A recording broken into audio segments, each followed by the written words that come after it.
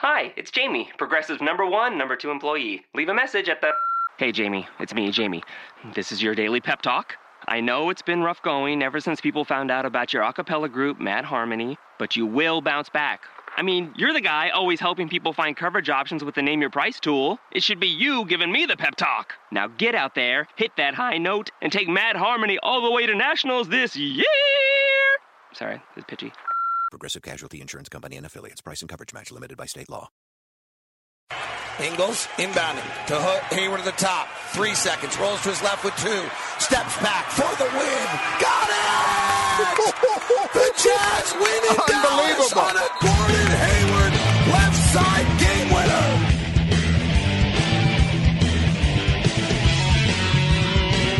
It's Locked on Jazz for the 10th of June. We'll continue looking at Game 4 of the NBA Finals between the Warriors and the Cavaliers and whether or not the series is real. Deals just can't get done right now, to some extent. Maybe I'm Phil Jackson. Explain that. Plus, we'll talk about some other items around the NBA. It's all coming up on today's edition of Locked on Jazz. Ba-dum-bum-bum-bum-bum-bum-bum-bum. Pow.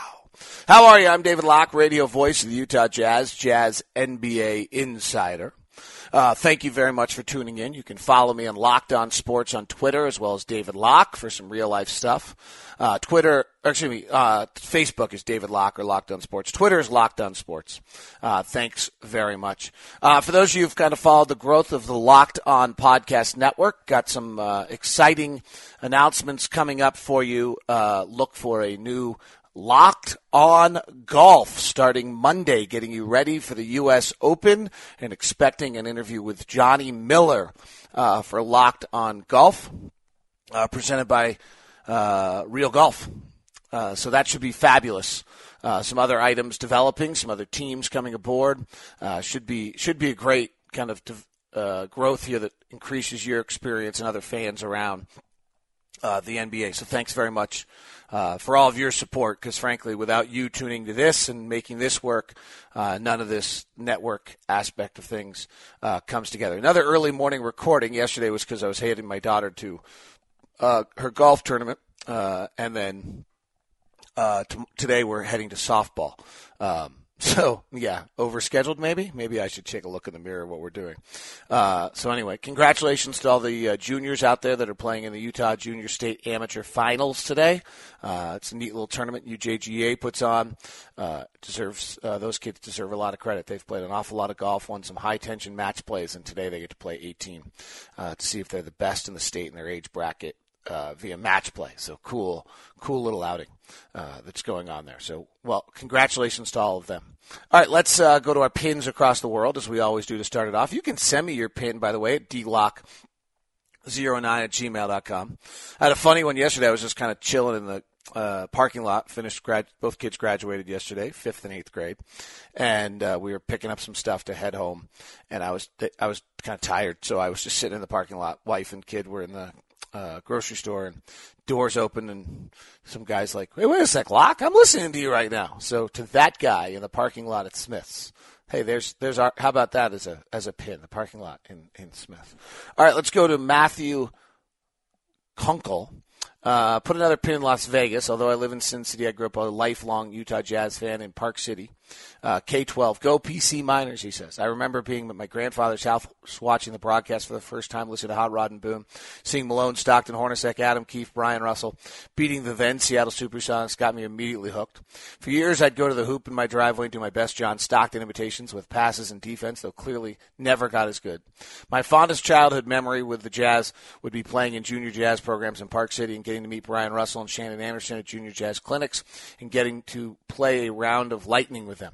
Another great memory was when I was invited to go with Thurl Bailey and his son to a Jazz game against the Clippers. And my friends and I got to watch Karl Malone and Greg Foster warm up playing some one-on-one. True depth of my fanhood came to fruition when I ran into Greg Ostertag filling up his Hummer at the Jeremy store and got to shake his hand and autograph. Oh, I cried my eyes out for weeks in '98 when Jordan sunk the shot. School and college athletics brought me down to Vegas, and now I have a good job with a beautiful wife with 2-month-old baby. But my passion for the Jazz has never waned. In fact, my passion for the Jazz has been so strong I've converted my wife from being a lifelong Lakers fan to a Jazz addict. Favorite player is Rodney Hood. I love this version of the Jazz and think that they were playoff bound very soon. He sent this in March, by the way. My wife is still mad at me for waking up the baby a few times, yelling yes when Hayward hit the shot against Dallas. I hope there are a few moments like this in the near future. I've listened to the podcast every day. Hope all is well. Thank you very much to Matthew Kunkel in Las Vegas for our pin across the world. Now let's get to our Locked on Jazz tip-off story of the day. It's got to be Game 4. This series is now at its highest moment.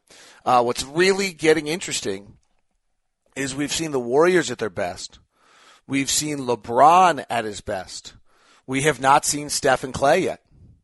And it is very clear what Tyronn Lue's game plan has been. And that is that they are going to face guard and Steph, not allow him to get any room. That they are going to face guard Thompson and not let him get any room. Now he's a little banged up. And at home, playing freely, the Warriors had no problem with that. However, on the road, often the complementary players don't play quite as well, though, frankly, I'm not sure that was Harrison Barnes was pretty good. Draymond wasn't. Iguodala was pretty good. Barbosa actually missed a shot. I think that, frankly, at some point, you just can't have Steph and Clay going, 10 of 23 and 4 of 16 from 3. So how those two can get off and roll a little bit. The other one, I'm just going to stick to what I've said this entire series, which is Cleveland's got to outscore them. That's the reality, is that Cleveland has to outscore the Warriors. And that's what they were able to do. They hit 48% of their threes. LeBron was brilliant with 32. Kyrie was really good with 30. And it opened up the floor without Kevin Love on the floor playing Richard Jefferson. It was very similar to the Warriors back when the Warriors lost David Lee and suddenly put Draymond Green in and realized they'd stumbled upon something fairly fabulous. There's some real similarities to that. And it's interesting because Love is known as a stretch guy, but I think his just lack of athleticism somehow slows down that Cavalier team. And they in turn did not have that same pace and speed and early effort that they had in game number 3. They were flying all over the place.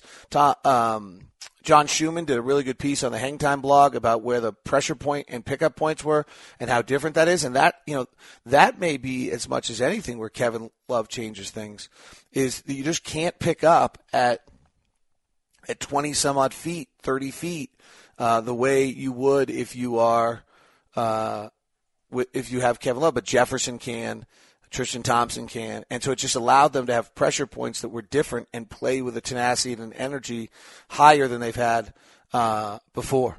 In regards to Steph and Clay, I mean, I think at some point here you have to give some credit to Cleveland and what they've done.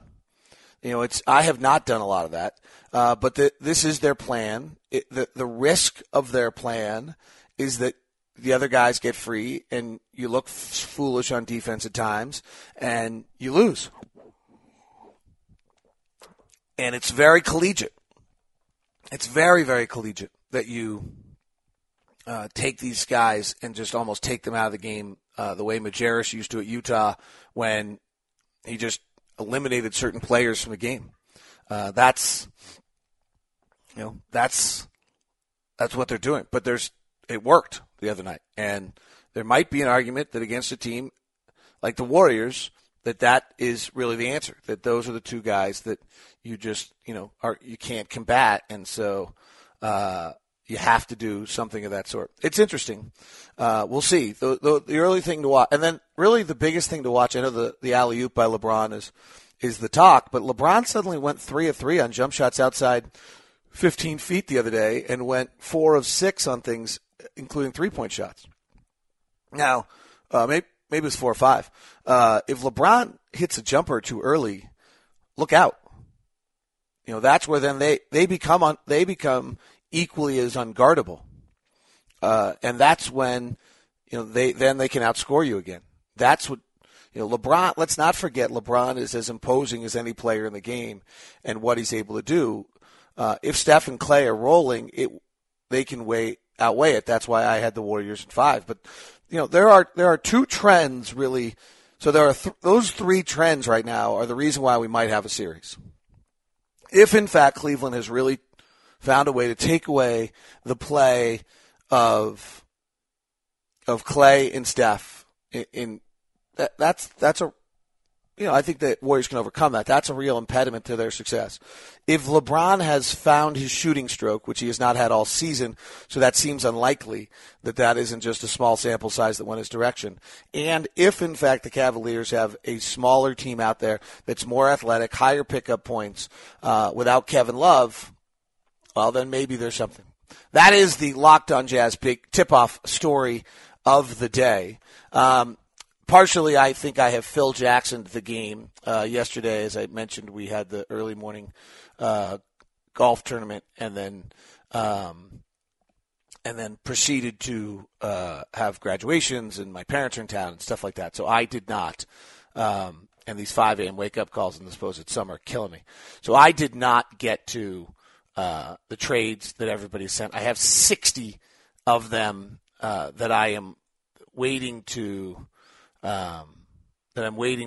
break down and move on and get to. So I will do that this weekend or this afternoon. At some point, I'm going to head to Craig Bolerjack's great golf tournament in Sandy. Craig does incredible community work. He's just such a great guy, incredible model. And so I'll have that. But here is some of the latest on the trade. I was going to play around with this. These are our trade rumors. But realize to everybody, these are fake. These are the fans emailing me as I am the general manager of the other team, as a proposed trade. And we're going back and forth. And the deals are not, the deals are not getting consummated yet. So this is, rumors, Jazz and Bulls in conversation about Jimmy Butler. So the Jazz GM, Austin Schutz, emailed me and called the Bulls GM, me, and offered Derek Favors, Alec Burks, and the 12th pick for Jimmy Butler. The Bulls responded with, we would like to do Hood instead of Burks. We are concerned about Burks' injury situation. So now the trade on the table is Favors, Hood, the 12th pick for Jimmy Butler. Bulls are asking a lot. I'm not sure if Jazz fans would do that. The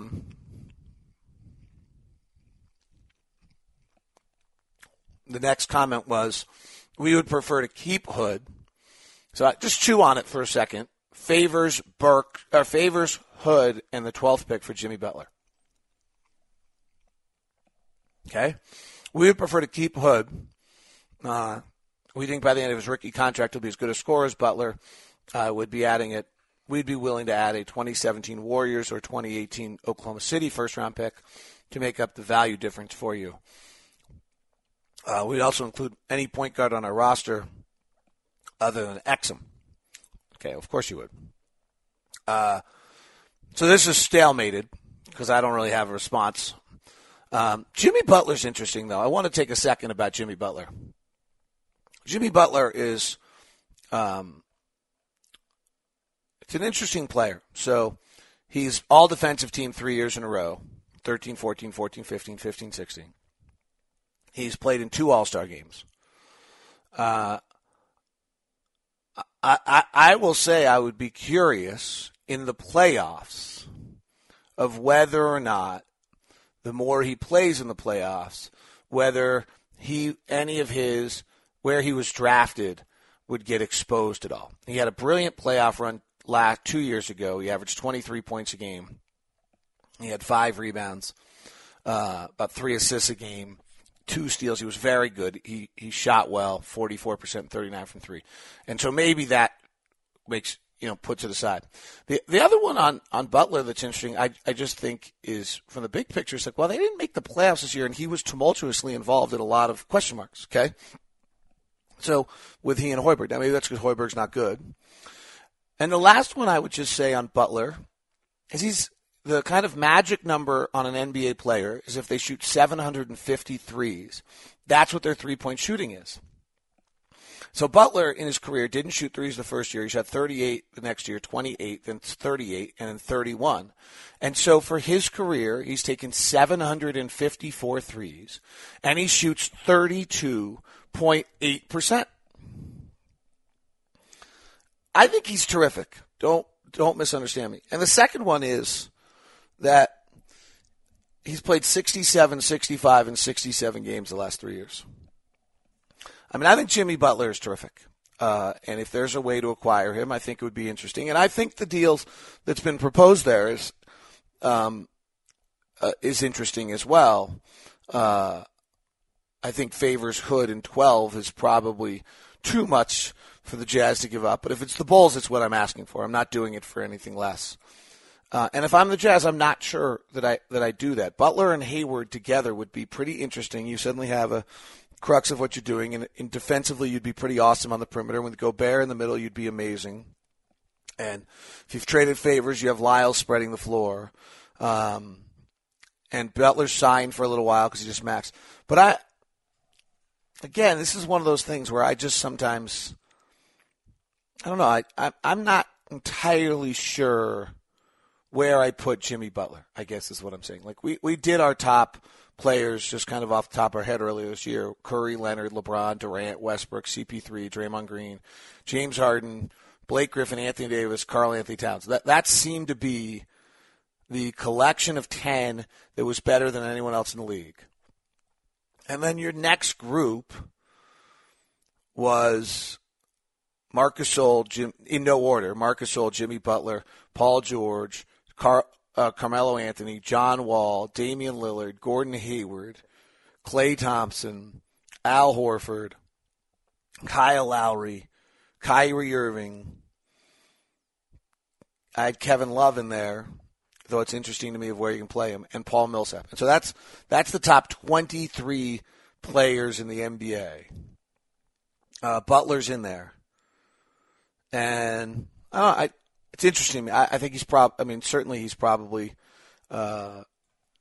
he's top 23. I think that's probably accurate. I think there's a little bit more of a flaw to it than maybe than we think about when we don't watch him every day, right? I think that's probably, and I would be curious to know if we looked at his clutch numbers, whether they're any different than what we see on a daily basis. I don't know. I just think it's an interesting, trying to figure out who he is and where he fits into the mix.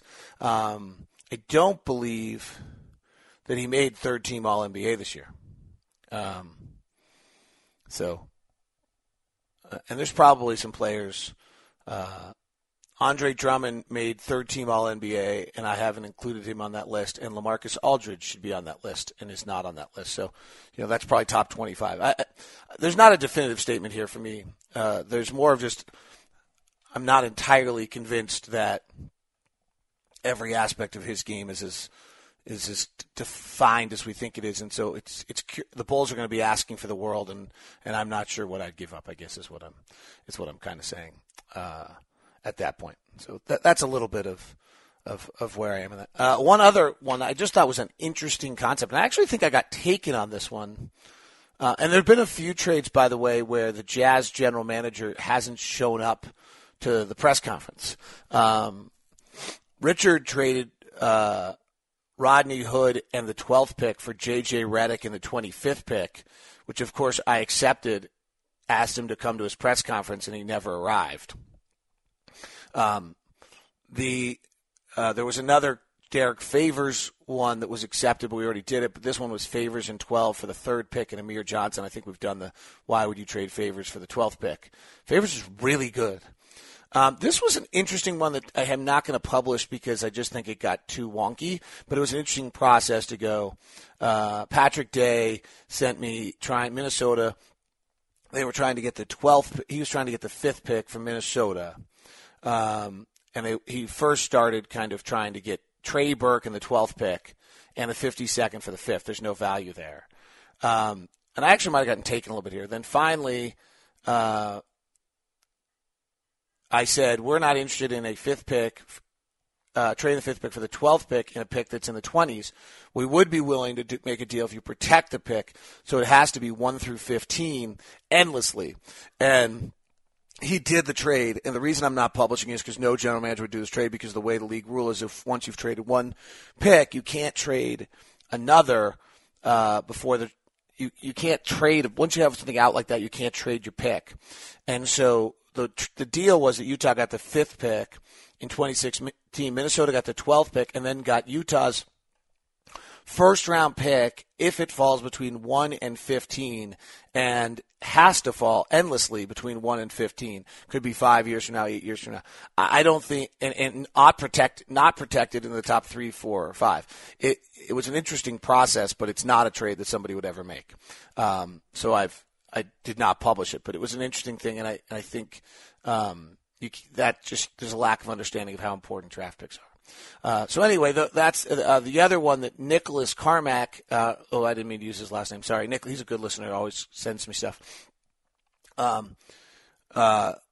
He traded Trey Burke, the 12th pick, and a future first round in 2018, and for Trevor Ariza. So the Jazz are giving up 2 first-round picks for Trevor Ariza. I wished him luck at his press conference, and he never showed up to his press conference. So 2 first-round picks for Trevor Ariza seems to be a bit much. All right, Alec Burks, had that outpatient surgery. He was around the practice facility the other day. I think he'll be fine when the year starts. Jerry Sloan honored with the Distinguished Career Award. Great honor, deserves it, obviously. I still wonder whether the Coach of the Year award should ironically be named after Jerry for all he did in the game. Truly an icon of the game. We wish him the best of luck with his health struggles right now. Otherwise, I don't have a bunch of big stories for you. It's kind of quiet. Draft stuff, I'll dig in a little bit more.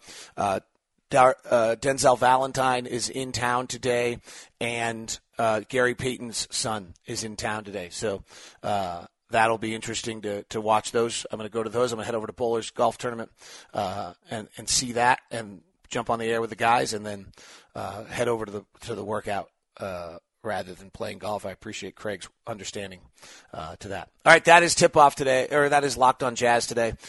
Subscribe on iTunes or wherever else to Locked on Jazz, as well as Locked on NBA. More draft stuff coming up next week with Locked on NBA with Mike Schmitz of Draft Express. And if you'd like to advertise on the podcast, you can email me at dlock09@gmail.com. Have a great day.